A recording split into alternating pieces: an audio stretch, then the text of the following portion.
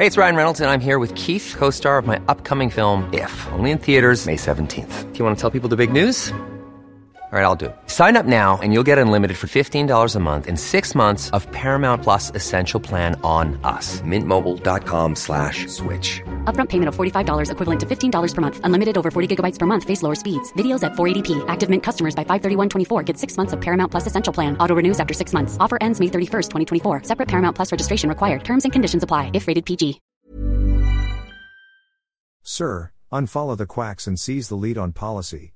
If President Ferdinand Marcos Jr. is really dedicated to uplifting agriculture, he would be in a position of utter discomfort at every cabinet meeting. The apt Filipino term is nalabadbaran. Here are some faces with a mandatory presence at those regular meetings. Benjamin Diokno, the finance secretary and leader of the economic team, is an apostate of Mr. Marcos' main policy plank, agricultural renaissance. He holds a visceral loathing for agriculture and anything and everything related to it. Leaders of farm organizations who pleaded to Mr. Diokno for small increases in the budget for agriculture during the time he was former President Rodrigo Duterte's budget secretary got stern lectures, not support. Mr. Diokno told the appealing farm leaders this: agriculture is a sunset sector with little contribution to the gross domestic product, and service is ascendant. Forget it. Mr. Diokno has been the main and most spirited proponent of agricultural tariff cuts just to ensure agriculture and the farming class die by 1,000 cuts. He pushed for tariff cutting during the Duterte administration, which he carried over to the present. Cut everything and impose cuts across all commodity types. He has yet to see a tariff cut that he does not like. Mr. Diokno and the merry band of economic fundamentalists that shaped economic policy during the Duterte years, how can we farmers forget this, were the main drivers of two egregiously anti-farm policies still in place today. First was the scrapping of the QR on rice and the passage of the rice tariffication law. The second was the adoption of full-throated importation as the default policy position whenever shortages in agricultural commodities occur. Observers cannot reconcile Mr. Marcos's position to uplift agriculture and Mr. Diokno's unapologetic apostasy. It is why many people doubt whether Mr. Marcos is sincere about his concern for the agriculture sector. Arsenio Balasacan, the Director General of the National Economic and Development Authority, NEDA, is no longer the respected economist he was once. He is now a born-again economic quack, the dutiful, obsequious Robin to his Batman, the agriculture-loathing Mr. Diokno.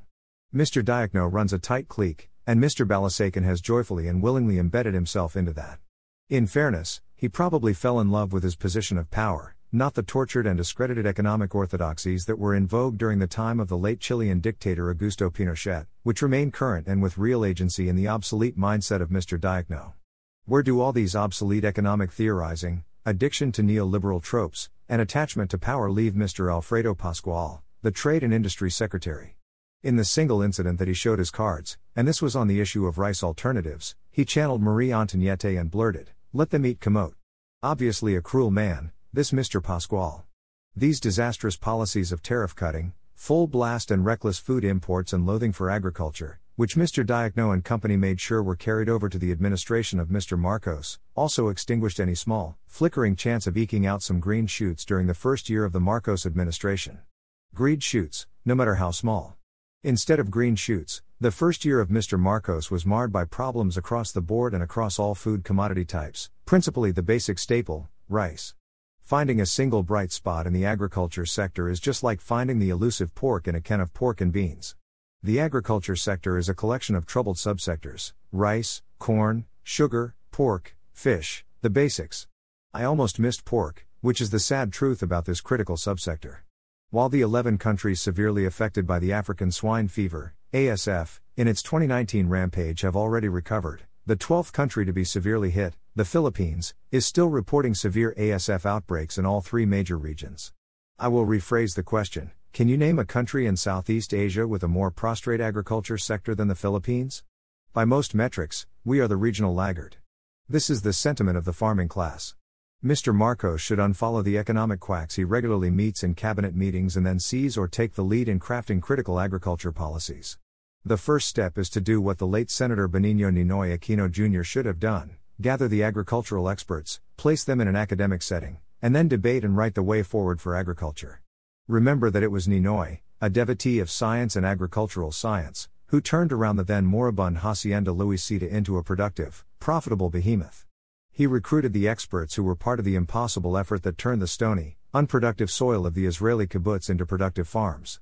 Don Jose Kawanko asked Ninoy, not one of his sons, to do the turnaround thing because of Ninoy's fascination with science and data and the real-life applications of science and data.